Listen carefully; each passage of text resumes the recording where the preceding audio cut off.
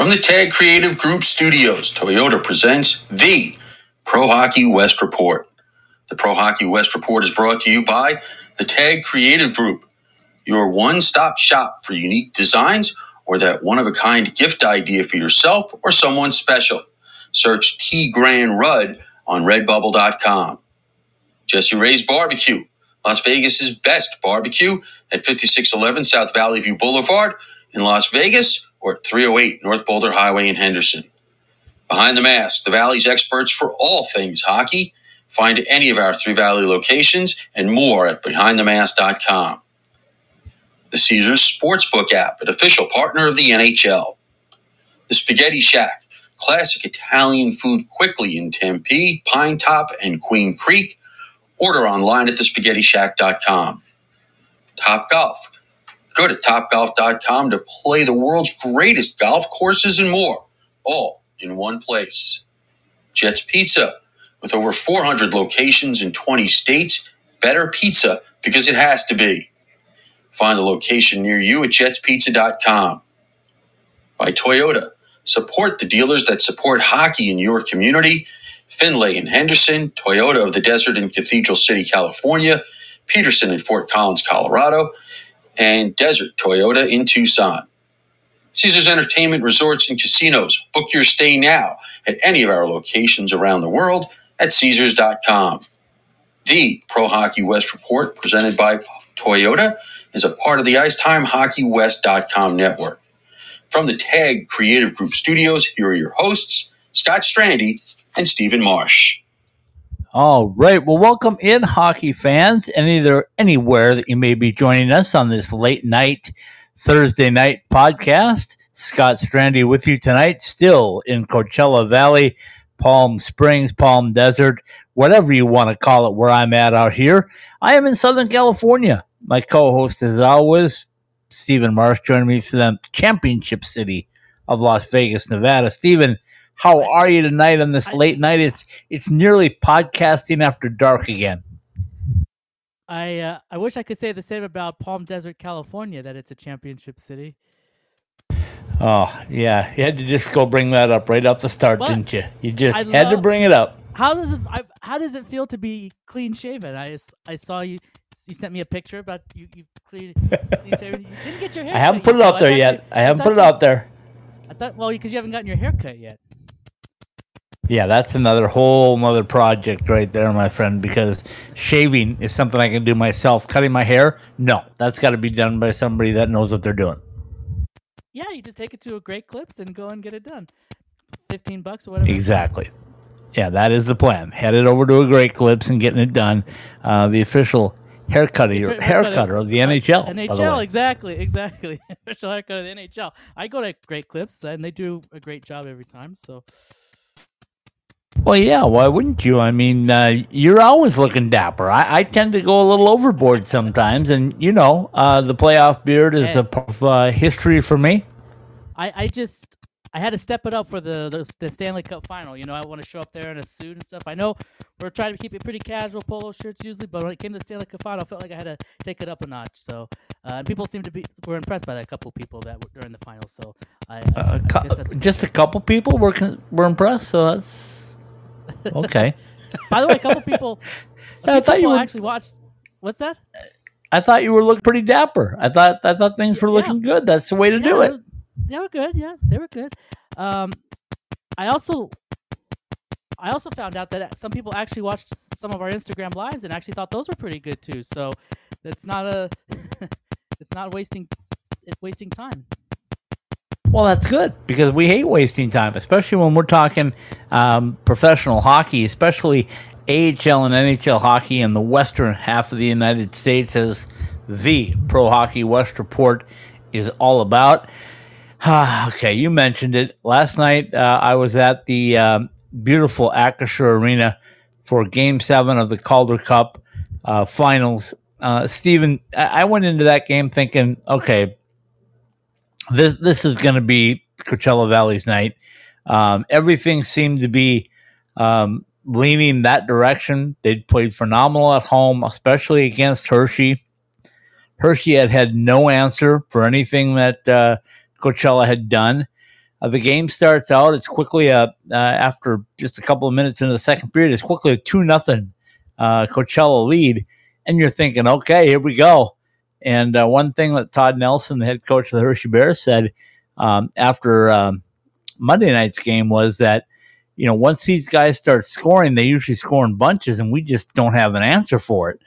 Those 2 goals were all that the Firebirds were able to muster last night. Late in the second period, the Hershey Bears tied it up, made it 2-2. It was scoreless through the third, scoreless through nearly 17 minutes of overtime. And then Mike Vecchione, who, as I told you last night, I said Mike Vecchione and Mike Carcone are both Joey Dacord's kryptonite. And that wasn't really Joey's fault, other than the fact that he couldn't corral the rebounds. That game-winning goal was the puck was bouncing around off his pad, glove, stick, and Mike Vecchione was close enough to just temp it into basically an empty net for the goal. So congratulations to the Hershey Bears on a fantastic season, a great run. Never give up, I should say. Never get up. Type attitude. That wouldn't be good. never get up. No, never give up. Never give up is what I was after. The other thing too, by the way, I hear popping when you go off you mute. I don't know. Yeah, I'm not sure what that is. I'm trying to figure that myself here. I didn't want to say anything because I don't know if it'll come up on the replay, but I just didn't know if that was something we could be going on here. But yeah, the other thing I mentioned too was, like I said this on the Instagram last night when we did that, was that they got up, and it was brought up, I think, on the broadcast of the Firebirds broadcast, I think maybe on the Hershey broadcast as well, that if the Firebirds had gotten off to a 3-0 lead, they had gotten that third goal and got up by 3, I don't think Hershey's coming back and getting this game, and you'd be talking about the Firebirds being the champion and not Hershey. I think it's that much of a difference. I mean, maybe they could have came back 3-0, but they came back from a 2-0 deficit, but you wonder if the Firebirds had gotten to a 3-0 lead, how much of a difference that would have made. Yeah, I totally agree with you. I think scoring the third would have been the most important goal of the game. And let's be honest here. Coachella had their chances. They had a number of shots, 47 shots, I think, on net on the night. So they had their opportunities. The problem was they just couldn't convert. And when you can't convert on that many opportunities, sooner or later, the other team's going to get their opportunities. And if they do convert, which they did, it's a 3-2 overtime win. And, the faces of the players from Coachella Valley and the fans, which was another sold-out packed venue, was simply shock and disbelief, I think, right away. There was really not a lot of tears, not a lot of heartbreak. They just really didn't really believe it was over. And I guess when you're a new fan base, sometimes you feel like, oh, there's going to be another game tomorrow. And as a player, that's not happening. But it's just it's really weird the way that played out. But as I said, congratulations to the Hershey Bears. Can't take a thing away from them, especially when they have a bulldog in net like one Hunter Shepard. And I've got some friends in that team, and Mason Morelli and Aaron Ness and Henrik Bordstrom. Doesn't that surprise me that you've got friends at the Hershey? You've got friends in low places and high places and in medium places and. Yeah, I don't know why I'm getting that popping. Yeah. I don't know. Just stay unmuted the whole time. I think it works when you're not muted, or when you're muted. Yeah, maybe that's it. I just should stay not muted ever.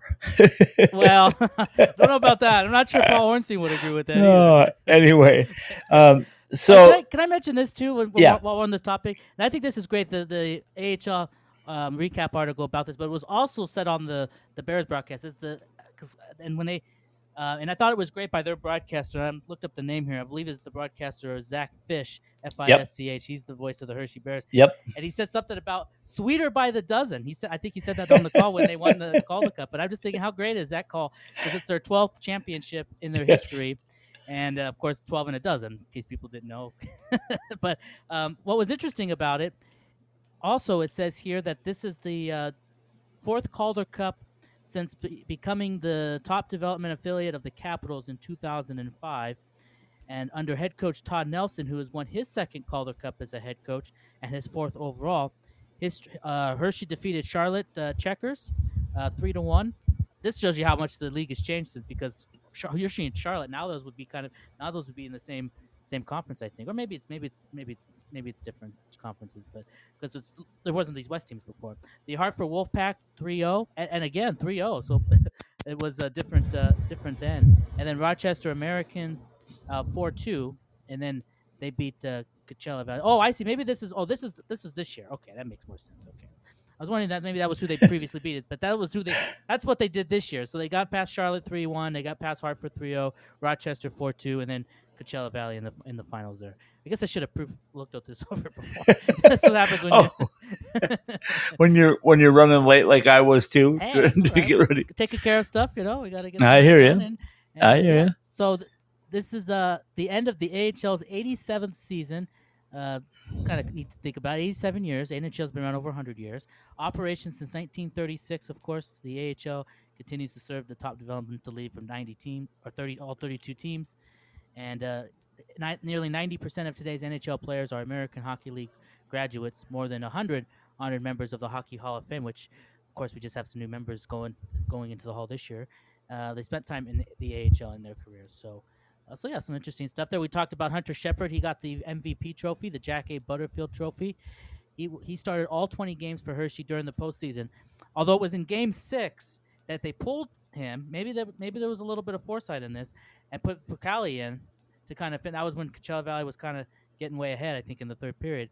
Maybe knowing that he's played so much, maybe give him a little bit of an extra rest for Game 7, and it turned out to be a good decision because obviously Shepard came back in Game 7 and was great. But he had a 14-6 record during the postseason, a 2.27 goals against average, a .914 save percentage, 3 shutouts. So Joey Decourt, I think, had 2 on his side. So 3 shutouts for Shepard, and then a 45 save performance in last night's Game 7. So pretty well deserved. And I think it's, as you said when we were talking about it, on the Instagram, who could be the MVP if Coachella Valley were to win. Of course, it didn't end that way, but you made the case for Decourt on the Coachella Valley side, just because there were so many guys that were scoring, and maybe it was diluting because so many people were getting points, and it was hard to kind of just pick one. Maybe the same could be said on Hershey's side. They had a lot of top scorers, and it's just hard to kind of pick one. So you kind of default to the guy that's your backstop, and you go with the goaltender. And I shouldn't say default because it's not. I'm saying you're settling for your goaltender, but it's a worthy choice. But your goaltender has to make big stops in huge situations, and he did 3 shutouts in the postseason for Shepard, as I mentioned, and had a pretty good record and was outstanding in last night's Game 7, which probably had a lot to do with, because it was it's kind of a what have you done for me lately kind of thing, and you're talking about a Game 7, the highest of situations, and getting, although I don't know when the MVP votes had to be in by, because obviously went to overtime, so I'm sure it was decided if maybe not, maybe because it was an overtime game, it was going to come down to whoever won. Maybe if it was Coachella Valley, they had a person picked out. If it was Hershey, they had a person picked out. But maybe it was just going to be whichever goaltender won. So maybe Decourt would have gotten it had the Firebirds won. But either way, I think you may have. And just so people know, I was part of the media, but I was not asked to vote for MVP, so I'm not sure how that happened. Are you saying you're not big time yet? I mean, you're the king here. You roll up there in your limo to Acrisure Arena. Let me tell you a little bit. You did get a little bit of time on. I did see on the ice though on the AHL broadcast. Got to see the back of your head a little bit with nice. That's always great. Did you see my Ice Time Hockey West logo on the back of my jacket? Backside. Now I see why you put the logo on the backside. Anyway, I will tell you a little behind the scenes stuff. And, I know the AHL works on a limited budget as far as staff and all of that. And they do a really good job of doing what they can. But, I think at this point in time, it's time that they start, stepping up their game a little bit too. And I don't want to be too critical on this show because that's not what we do. But it was kind of frustrating because they had run a press conference for every game. And then on this last one, they said, yeah, we're not going to do a press conference. So, and I heard this from 3 different people. There's no hanging around, no reason to hang around. There's not going to be a press conference. Nobody's coming in here, even though the room is set for one. There were a lot of people that were left in the media room waiting for a press conference. When we were told for the third time that there wasn't going to be a press conference, I went up to the concourse and set up to do our Instagram Live. Well, lo and behold, Dan Bilesma comes in, sits down at the podium, and has a press conference. Well, first of all, you know me, Stephen. I don't think anything really productive comes out of talking to the losing team because, A, they're frustrated. They know they didn't do their best. They just got beat. What are you going to get out of them, really, you know? But like in this scenario, I wanted to be there to show my support for Dan and the team and everything, and I thought that was just a respectful thing to do. So I was a little disappointed that I wasn't told that he was coming in and was able to be down there for it. But I heard some good clips from some of the guys that asked the questions, and it was like you would expect. You know, he felt for the guys. He knew there's really nothing he could say at that time that would change the outcome or change their feelings or anything like that. So he just tried to stay positive and do what Dan Bilesma does, which is stay positive. But I think if they look back at it, or when they look back at it, because certainly they will, they're going to find out that they kind of gave that game away. I think they had it.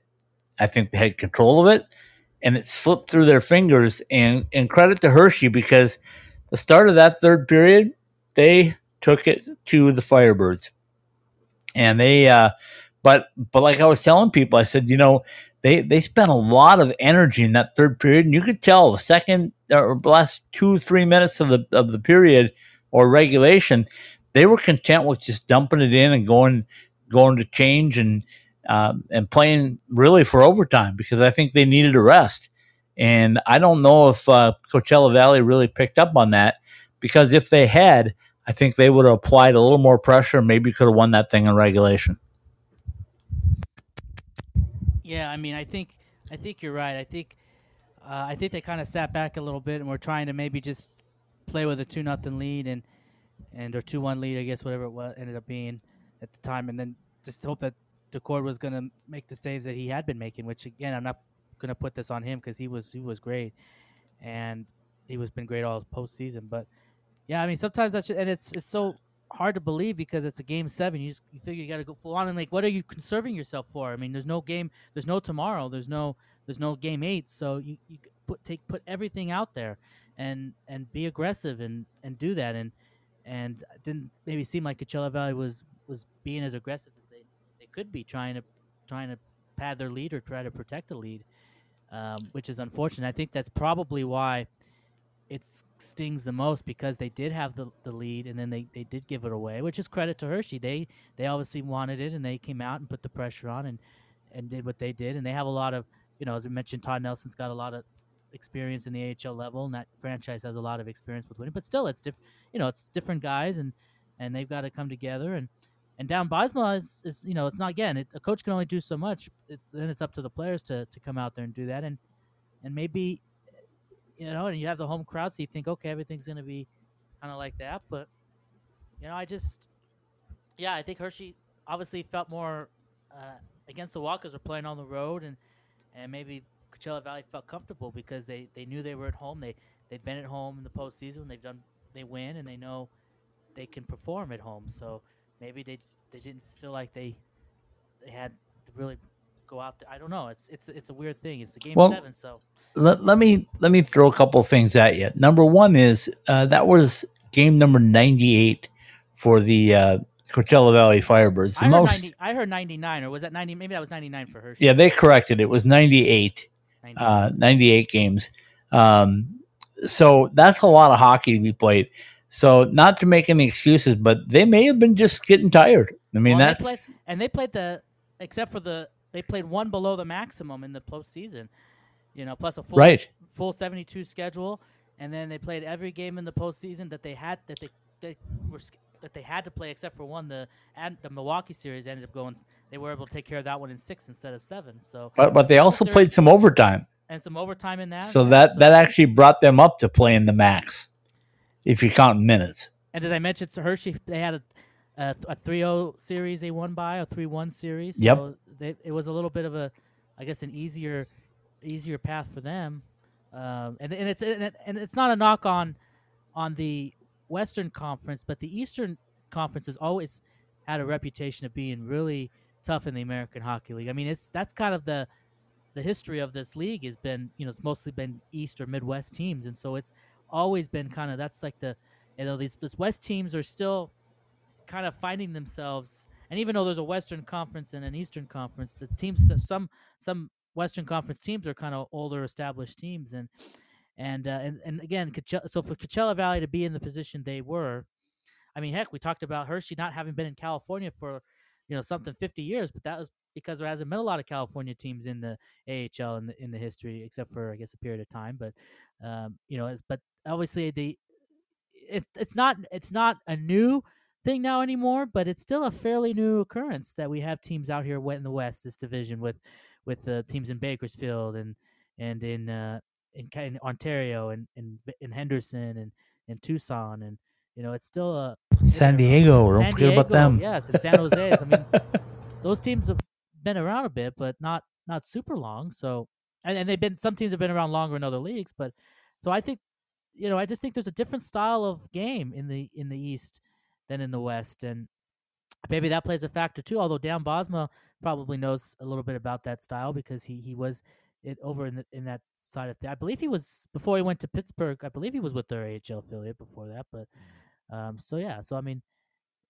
Well, like I said, first of all, I think they may have run out of a little gas. I think in Joey's case, I commented through the first two and a half periods that he was really on his game. There were no rebounds. He was seeing the puck, tracking the puck well, like he wanted to do as a goaltender, especially in big games. And then all of a sudden in that third, that if you watch that sequence that Mike Vecchione scored the game winner on, there were 2 or 3 shots that hit Joey that he wasn't able to corral the rebound. And it's not all on him because he had defensemen there that could have gotten on that loose puck and cleared it. But clearly at that point, the Bears were on the attack. Pardon the pun. But anyway, they were on the attack, and the Coachella Valley Firebirds are kind of on their heels. And you know what? It just takes one, right? It just takes one opportunity. And when it's sudden death, they mean sudden death. You score that goal, it's over with. The gloves are flying, the sticks are flying. It's a done deal. But so I think fatigue definitely played a part. I think playing a lot of games played a part. And then I think, like it or not, this is their first year. I mean, I put a picture out there of me at the December 18th opening game, and then now in June 21st. In the final game, and boy, there's been a lot of hockey played, and that's not a lot of time to experience everything and to feel everything. And maybe some of these guys just had never been in that position before, and maybe they started getting a little tight. The fans were behind them and pushing them, and so maybe that lack of experience kind of cropped up and caused them some issues as well. Could that case probably could have been made for the Golden Knights in their first season in the NHL.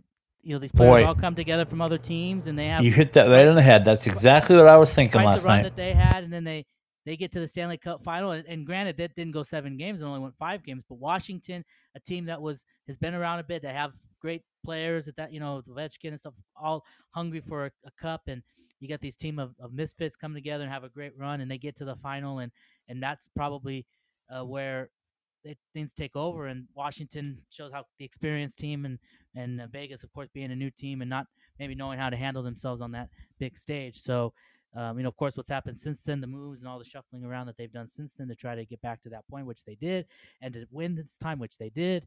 So, 6 seasons, they get it done. But for Coachella Valley, yeah, I mean, their first season, and I think back to when we were talking about this team starting up, and it didn't have a name yet. It didn't have a logo yet.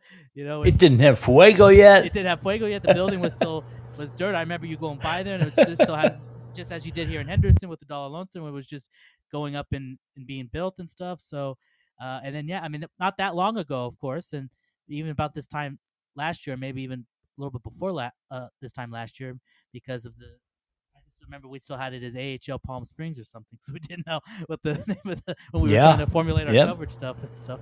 And then eventually the name came together.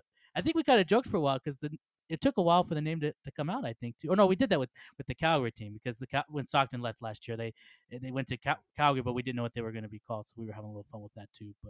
But yeah, so I think Well, let me ask you this. Okay. Isn't this a little bit ironic as well? The Washington Capitals eliminated and won the Stanley Cup from the Vegas Golden Knights in their first season. And the Hershey Bears, the top affiliate of the Washington Capitals, eliminates Coachella Valley in their first year in the Calder Cup. Yes. Ironic? Different? What do you think? Ironic, different in the fact that Hershey has won, this is their 12th title.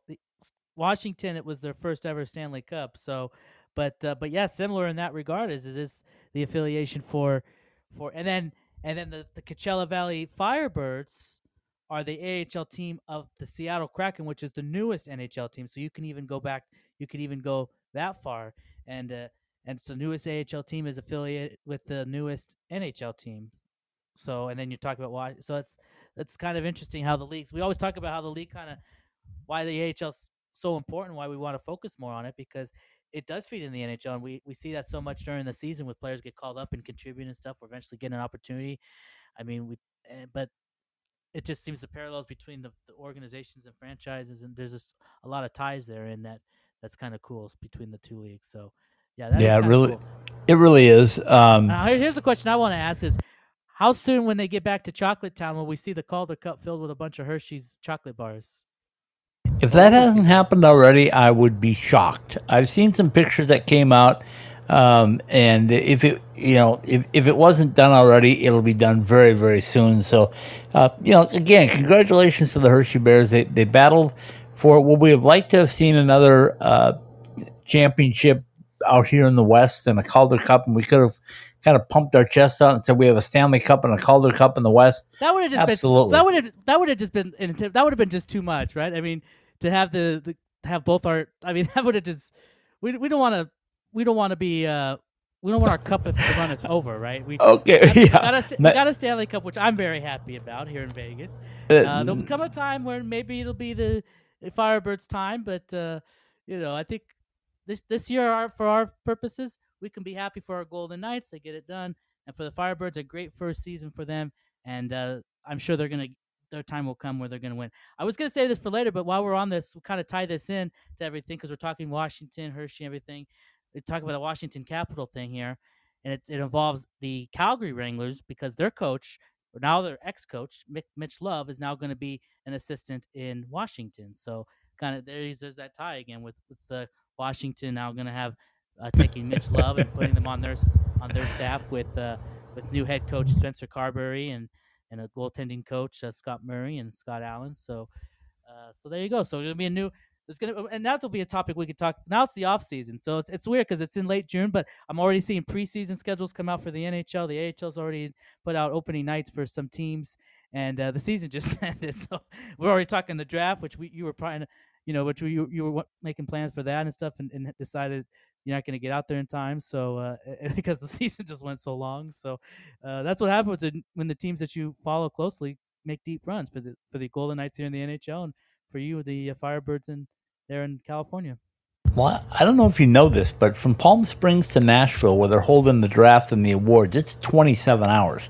Oh, I started trying to put the driving path together, and I'm going like, if I do this rationally, that's going to be basically 3 9-hour days. Wait, when do you do stuff rationally? Yeah, exactly.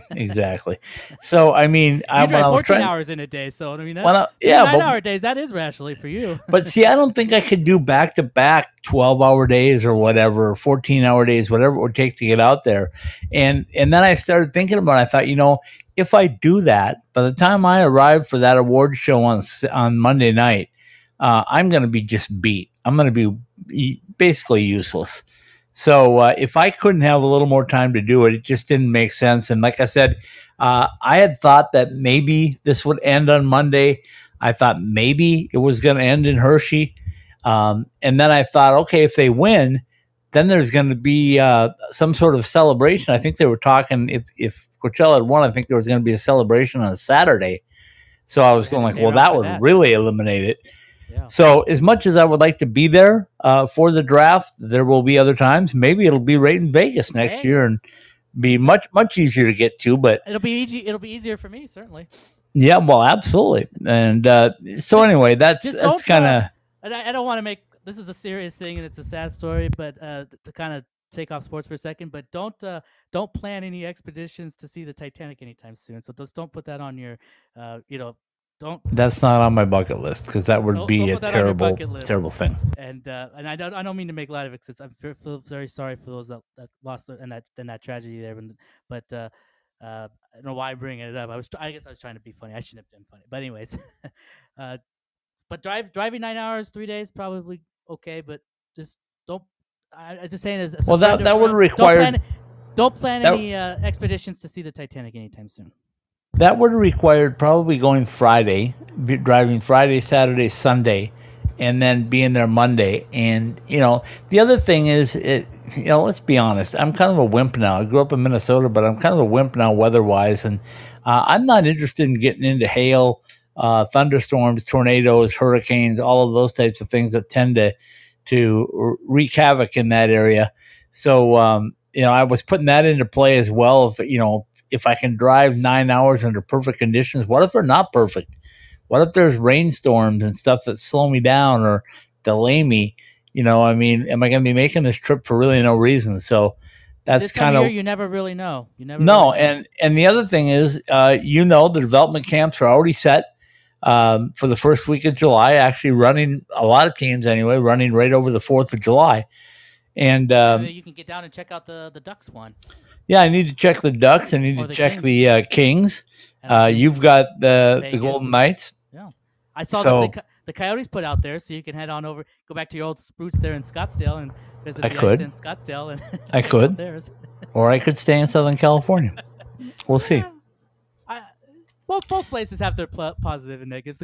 I'm sure there's some good golf spots in California. I mean, heck, the U.S. Open was just not too far away from you in Los Angeles. There, right in Los Angeles. Yep, and I was there the Friday of it. Friday and Saturday, I was actually not far from the L.A. Country Club. But anyway, that's a whole nother direction to head.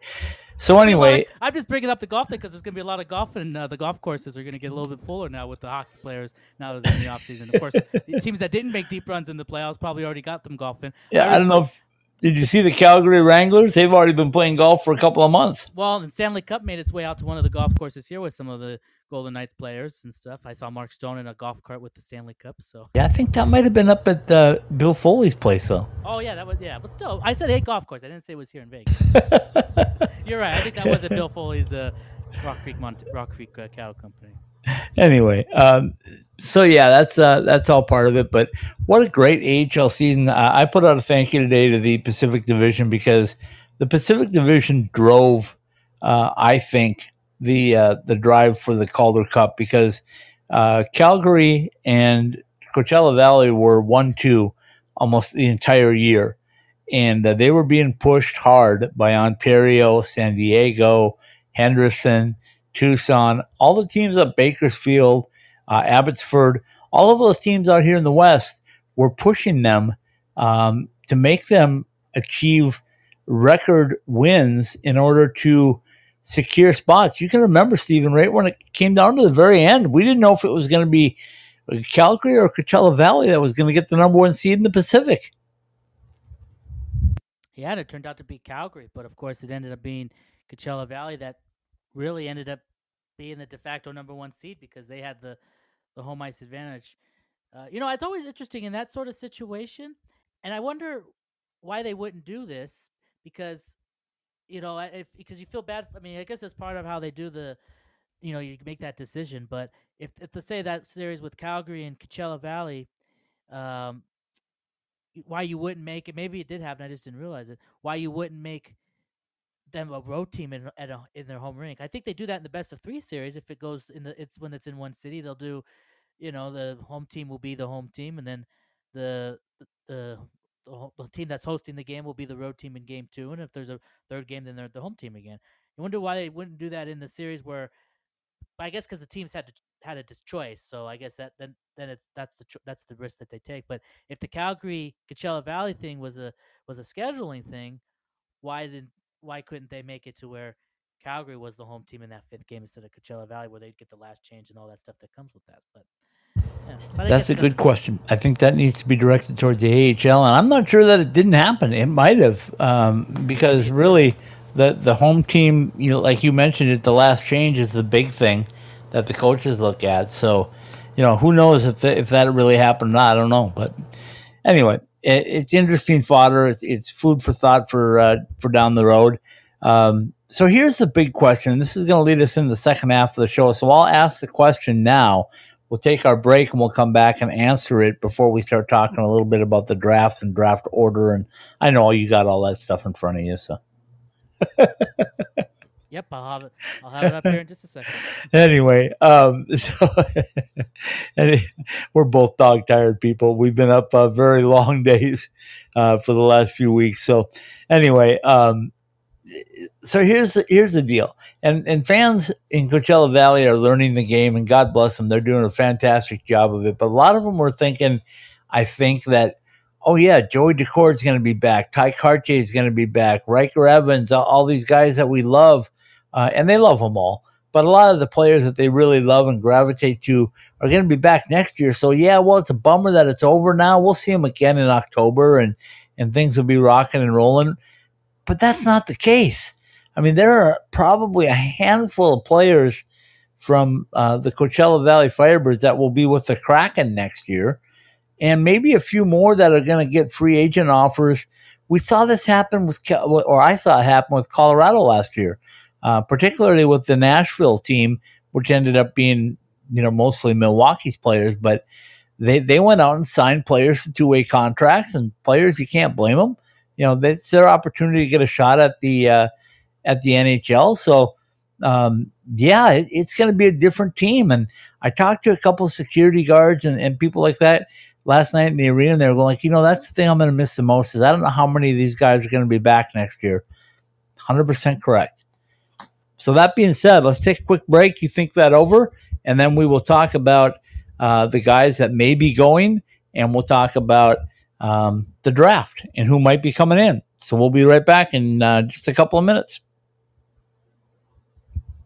When you talk about the best of Las Vegas, you're talking about the best of the best. So when you're Jesse Ray's Barbecue and you're a 3-time winner of the Best of Las Vegas award, that speaks for itself. Whether it's the original location at 5611 South Valley View Boulevard in Las Vegas, or the new location at 308 North Boulder Highway in Henderson, come and savor our People's Choice award-winning barbecue ribs. Or maybe just come in and pick up a bottle of our best in Las Vegas barbecue sauce to take home. Open 7 days a week. You can order online at jesseraysbarbecue.com. And for an occasion that will be remembered for a long time, call us for all of your catering projects at Jesse Ray's Barbecue today.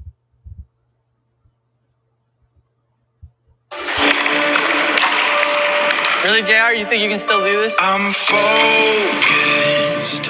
You're way too old to hit that target from there. I've been listening to everything you said. It's been running through my head, locked and loaded. All right, still got it. Still got it. Who's old now?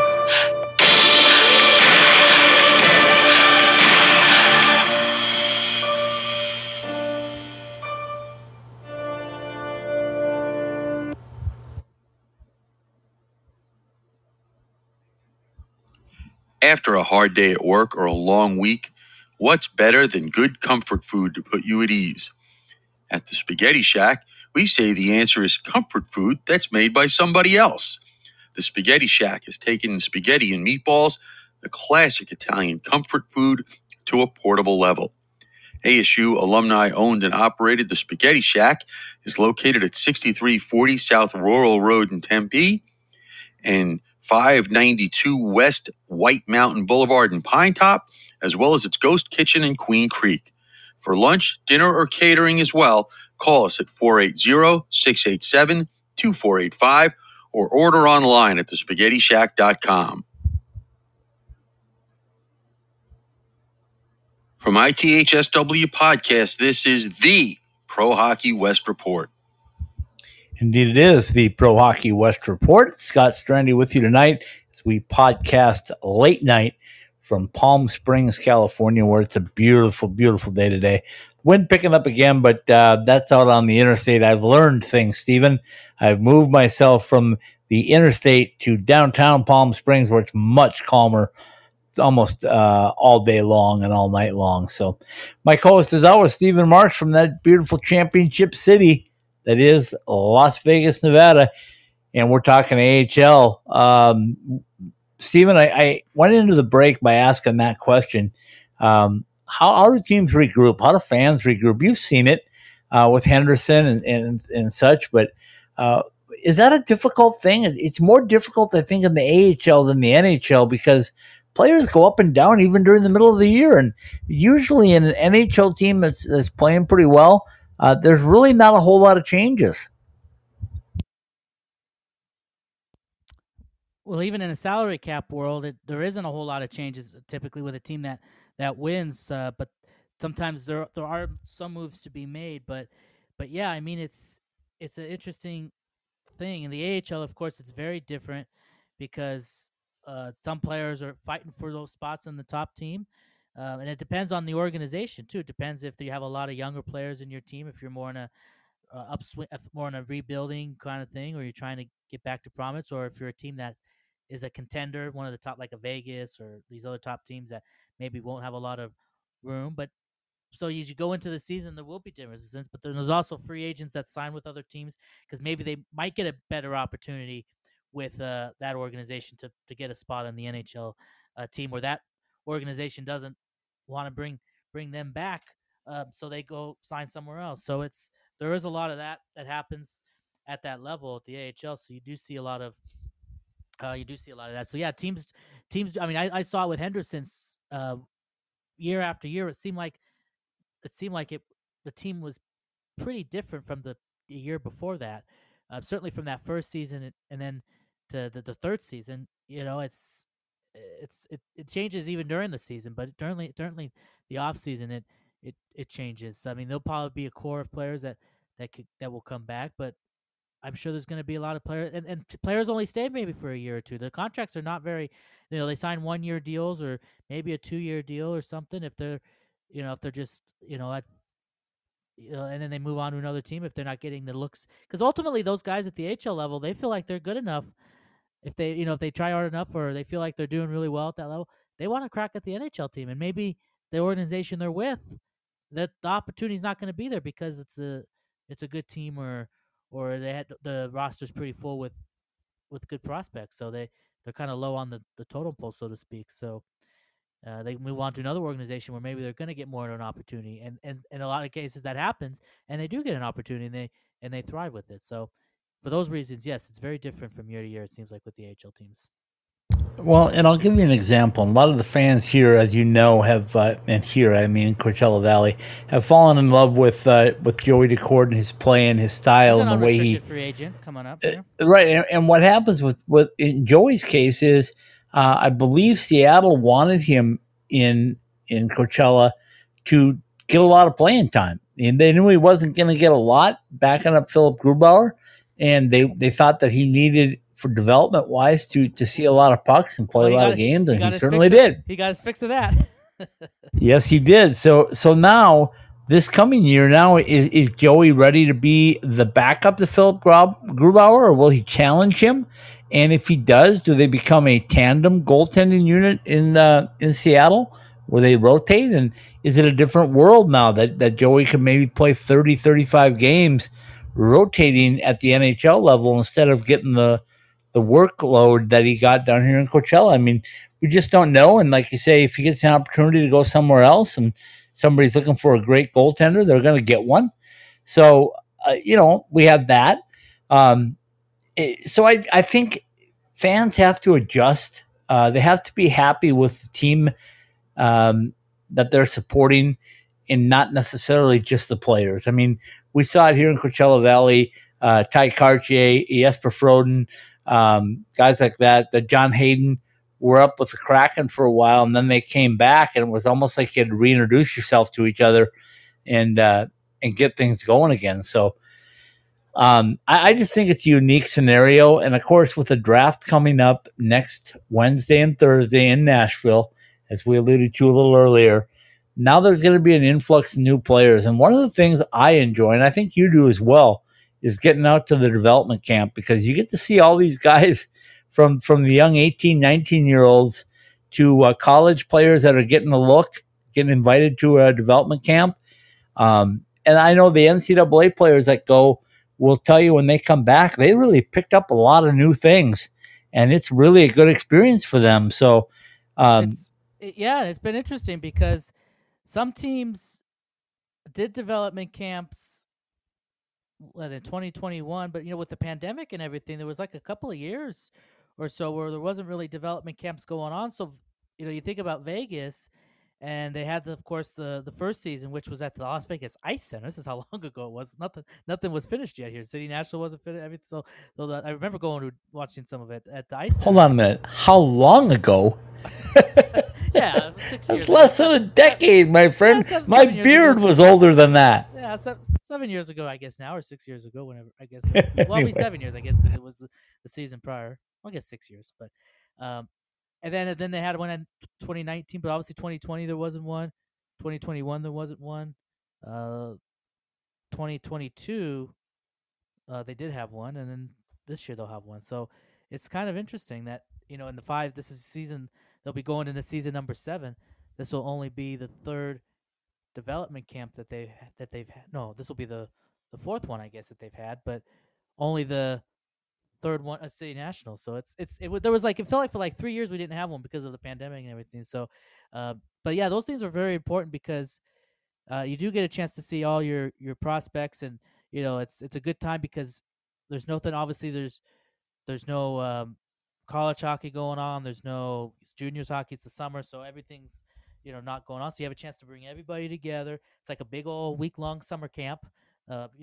Basically, and for hockey, for the prospects, and bring them in and work on some things, and get a chance for the scouts to all be together and see them all together, and for the general managers and the coaches, the Henderson coaches will be involved. Obviously, the coaches that are there still looking for a head coach. They're still searching for one, I think, and they haven't announced one yet, at least. And then of course. And then, of course, they'll bring up the ECHL coaches. I think they did that last year. Probably going to do that again this year. So everybody will be together. It's like one big happy family, organizational family, and have these development camps. And it's great because it's more not just the on ice stuff too. There's a lot of stuff that goes on behind the scenes. Like they bring in people to learn how to cook and eat healthy, and they do or maybe that's during rookie camp. I don't know. I think wasn't that last year that you were going to sit down on some of those cooking classes? Yeah, I think that was during development camp. They learn all that. Talking to the media, how to talk to us and stuff like that. They go through all that during the camp, I think, or at least one of either rookie camp or development camp. I think it's development camp. They go through all that. So there's a lot of stuff that they learn from behind the scenes too about how the organization works and just things like that. And it's very valuable for those that get to be a part of that. And obviously those that get drafted this year with their respective teams will participate in that, as well as other prospects within the organizations that are around the NHL. So, yeah, it's a fun few days, and it's fun for the fans to see it too, because the fans can come and watch and be a part of it too. So, because we're going to be 2 weeks without hockey here in Vegas, so people will be itching for something. So. Oh goodness, yeah, goodness, they're going to be looking for a softball game or something. 7 degrees out. Well, if it ever gets to 107 here, we haven't hit 100 degrees officially yet in Vegas. Can you believe that? I can't. But it hasn't been that warm here either. We're gonna break a record, I believe. If we don't hit 100, if we get to this weekend, I believe we'll hit a record for. And granted, this is officially out of the airport, but I'm sure some parts of town have gotten to 100. But officially, the reading out at Harry Reid Airport is what they go by, and we've got like 200 and actually they're showing it right now. I'm watching. I got the news on. It's like it's gonna be the longest streak of without 100 degrees. We last hit 100 here. It's September 9th, I think, and we're going on now 290 days without 100-degree days. But I'm not complaining. Global cooling, my friend. Global cooling. But it's just kind of interesting because normally by now we'll have had a spell of summer weather, which is like 106 or 7. But we've not hit 100 yet officially. So no rush though, no rush. Take your time. How's that big lake got by Las Vegas? Is it filling up a little bit or no?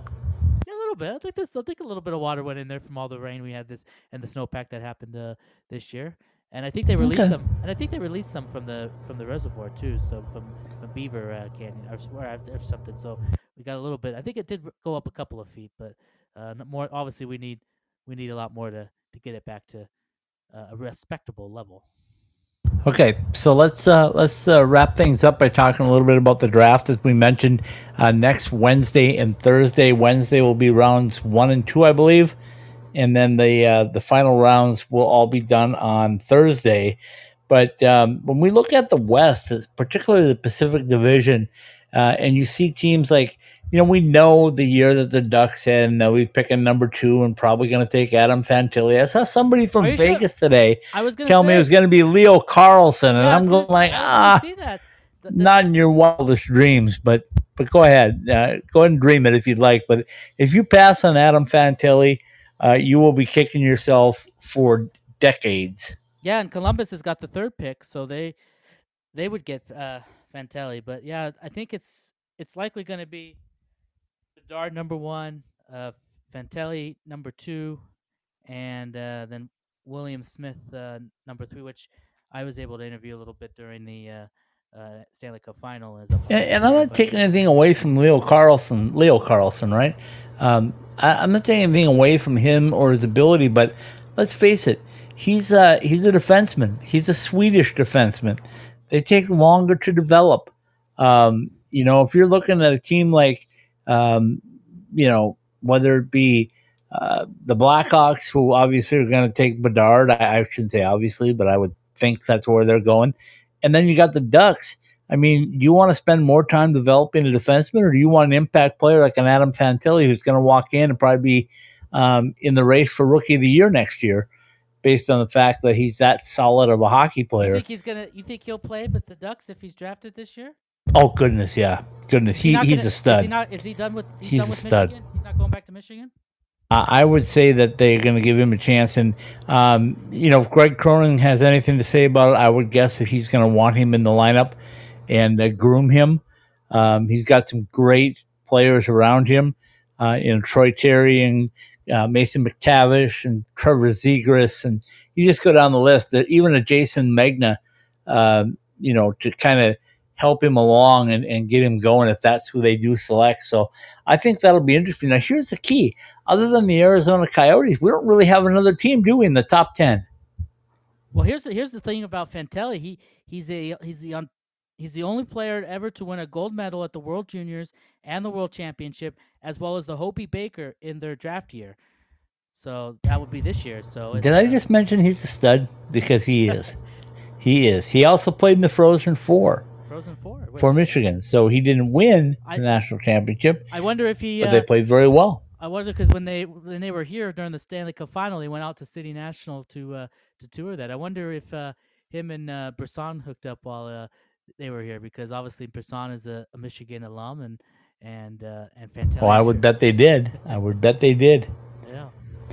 So anyway, when you look down that draft board, Stephen, we have the Anaheim Ducks drafting number 2. When's our next Pacific Division team coming up in the draft that we'll keep an eye on in at least round 1? Yeah, you got Anaheim at number 2, San Jose's at number 4, Arizona's at number 6, and then that's it. Did you not listen to me? I said Pacific Division. Well, I figured Arizona because they're because of Tucson. Yeah, I get it. They're in the West, so I figure. Anyways, but yeah, we can leave Arizona out. I have no problem with that. They play in a college rink anyway, so maybe this fits right up their alley, right? Can we ask William Karlsson about playing them, or at least, yeah, exactly. or Bruce Cassidy? Yeah, exactly. They were having fun with that on the radio today because they were talking about who would if Vegas like to, who would you would like to see Vegas play in the first game of the season when they do the banner raising. And there was somebody one of the hosts threw out, I think it was Darren Millar. He threw out somebody like an Arizona or somebody. I think somebody responded like they would see it like Arizona, or somebody said San Jose. Somebody said It would be nice to see Florida, making the rematch and stuff like that. But yeah. Anyways, but yeah. William Carlson knows a thing or two about Arizona. Anyway. Anyways, so I don't see that. I mean, I'll mention it again. Arizona's 12, but yeah, that's not a Pacific Division team. I'm looking down here. I guess Calgary at 16, Seattle at 20. But yeah, I guess that's it. Yeah, and then San Jose again will have another pick at 26. Edmonton does not have a pick. They gave up theirs to Nashville, so Edmonton no pick and then Vegas at 32, obviously being the champ, so they get pick number 32. So yeah, not a lot of Pacific Division teams in the first round. But the ones that are San Jose and Anaheim, two teams that could really make not a lot of Pacific Division teams in the top half of the round. Right, and that's two teams though that could make a huge impact if they get some impact players in the draft by getting picks like that. So that they can change your fortunes in a hurry. So we'll keep our eyes on them. We'll keep an eye on the development camps, and I'll try to get out to some. You'll be at some, and we'll give you some reports as things get going in July. I may actually leave Palm Springs for a while, Stephen. I may not just be here like I have been for the past 8 to 12 weeks. You're going to leave Palm Springs? Wow. I think I may go over to the cooler side of the mountains, which would be Newport Beach, Anaheim, somewhere over there for a while. I can see why a lot of celebrities like to retire there to Palm Springs. Why is that? Because of the weather. Because I'm here? I don't know if that has anything to do with you. You're not a celebrity. Yeah. Well, anyway. I guess maybe you are in the hockey realm. No, I don't think so. Oh, Scott is so. I haven't seen you in so long. That usually happens everywhere you go. Somebody will. Kind of, but anyway, that's neither here nor there at this point in time. So we'll look forward to the draft coming up. Of course, the NHL awards are the NHL awards. They're kind of predetermined, I think, based on the. It's been a long time since they've missed on the guys that have won the awards. Self-explanatory, I think. So that'll be exciting Monday night, and then of course the draft on Wednesday and Thursday, and then development camps start up. They'll go right over the 4th of July, and teams will start to reload. Like you said, the schedules are coming out. The opening nights are coming out. I know the AHL is just like, come on, man, we got to talk about something other than Coachella Valley. Well. Yes, and about that, the meetings got underway in Tucson while the final was still wrapping up, and I saw somebody go figure that somebody that works for Tucson said that Scout Howson was in Coachella Valley for Game 7 of the Calder Cup final. The next morning, he's in Tucson, Arizona for the meeting. So go Scott, go Scott, go. Yeah, the work doesn't stop, and next week. I believe next week by this time we may know schedules. I mean, schedules may come out for the AHL. I know some teams have already put out their home opener dates. We don't know opponents yet. The NHL released preseason schedules today, or at least a lot of teams did. So I think the Golden Knights' first preseason game is like 90 something days away. So I mean, it just seems like it won't. Isn't that crazy? Before we even know, we'll be talking. The season will be starting up, and of course, before that will be our rookie camp and training camp will start. So it'll be even like another 7 or 6, 8, 9 days before that. So 80 something days will already. So I don't get much of a hibernation this summer, but no, that's no. And now it's time to get out selling and bring some new clients in and start talking about raising some numbers, because we want to raise numbers over the next 3 months and see how high we can get our numbers and see how many people can get on board with us to help support this great game. And the reason we do this is because we cover the game to grow the game. Yeah, especially with July 1st coming up, the start of the new fiscal year and stuff. So that'd be great for people to get on board or re-up with us and continue to help us grow us, so we can help grow the game. Things like that, grow us so we can grow the game more, and do that. And we thank people that have started following us on Twitter. We're up to over 300 followers now, and most of those I think are legit followers. I've cut to comb it through every once in a while and find some ones that are not. Maybe not real accounts or something, or at least they promote certain things that aren't good. So, but I believe most of the 300 that are there now are the legitimate ones. And so so we thank people for that, and we hope people can get us going on Instagram a little bit more. We're trying to be more there and do more with that as we look at some things during the summer and hope to utilize that tool more, because I know a lot of people like to go to Instagram for things. So we'll at least make it a photo gallery and put a lot of photos and stuff there. So do that and do that. I want to bring this up because this kind of was brought up today, and we can end the show on this. It's kind of one hot button issue that was brought up. This is in the NHL, and I'll kind of get your thought on this. The NHL, the Gary Bettman commissioner, he says that the league is no longer going to have teams wear themed jerseys during warmups for any of the specialty nights, like a Pride Night or when they do Hockey Fights Cancer or stuff like that. And I'm sure a lot of people are this is a big deal because teams love to do that and love to see the specialty jerseys that teams wear during warm-ups. They usually get auctioned off and money goes to charity, but the league is deciding that they're not going to do that. And the reasoning for that has to do with those last year, during Pride Nights or stuff like that, some players didn't want to wear the Pride jerseys because of their beliefs and their backgrounds, whether the Russian belief or the religious beliefs, that they don't support that community. And so they didn't want to wear the jerseys. And, of course, that drew a lot of unneeded attention, I guess, to those teams and those players for making those decisions that maybe overshadowed the purpose of why they were doing those sort of things. So Gary Bettman wants to alleviate that from a league perspective, so the teams aren't going to be allowed to wear specialty jerseys for warm-ups going forward starting next season. So what are your thoughts about that? You like that, or you think it's kind of, it's Well, here's what I think. I think that everything has its purpose, its place, whatever. And who are we to judge? And if they're doing it to help raise money or awareness for particular different things, then you know what? As a player, just go along with it. Just do it. It's not like does it really going to hurt you to put on that jersey for a game or a warm up?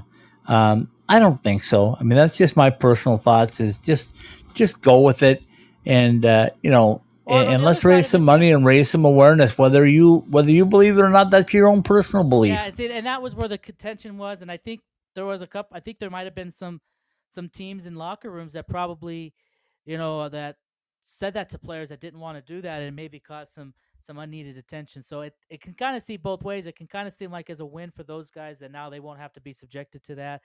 But the other side of it is that it's going to take away from fans seeing those and those things. But there'll be those initiatives and those nights will still happen. It's just the specialty jersey, and they could still, I guess they could probably still make the jerseys if they would want to, but they will just sell them, I guess, and not even but make them on the ice. But there's something about, they say it's a player worn warm-up jersey that the players wear while they're warming up, and then they sign it and they give it away. That usually gets the values a little bit higher. Yeah, that gets them a lot higher, my friend. So it'll be interesting to see what they do with this. But I guess I understand it, because there were some controversies last year with that, and maybe it did overshadow why these teams do that. The other side of it is, if the person doesn't want to wear a jersey, I guess you can't fault them. I think sometimes those players were getting a lot of because they didn't want to be part of that. But then if you let's say, well, okay, they can do it, then it doesn't seem like there's cohesiveness, because you got a couple players that are refusing to do it while the rest of the team is doing it. So that kind of looks weird and bad. But so I can understand it. I think the league just trying to avoid controversies and stuff like that, because there were some times, especially when with Pride Nights and stuff, that because of people's religious beliefs or their backgrounds from their countries, like Russia, I believe it's strongly against the LGBTQ community, and so Russian players may have didn't want to put that on. Thinking of a Provokov is one that was a big story last year. So, so I think it's probably going to be a wise thing, but it's just kind of sad too, because it's like you look forward to those nights when they do them, and they're going to still have the nights, but just the players going out there in those specialty jerseys when they warm up and stuff. So.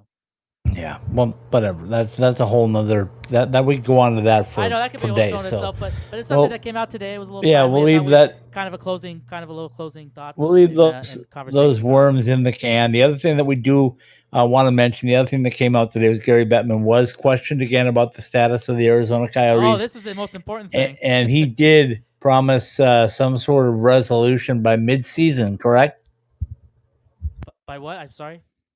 he did promise some sort of resolution or direction for the Arizona Coyotes by mid-season. I think is what I was told. Okay, well, that's we'll stay tuned on that. I mean, they've already said they're going to play another season at Mullet Arena, so I don't think they had a choice, but anyway, that's neither here nor there.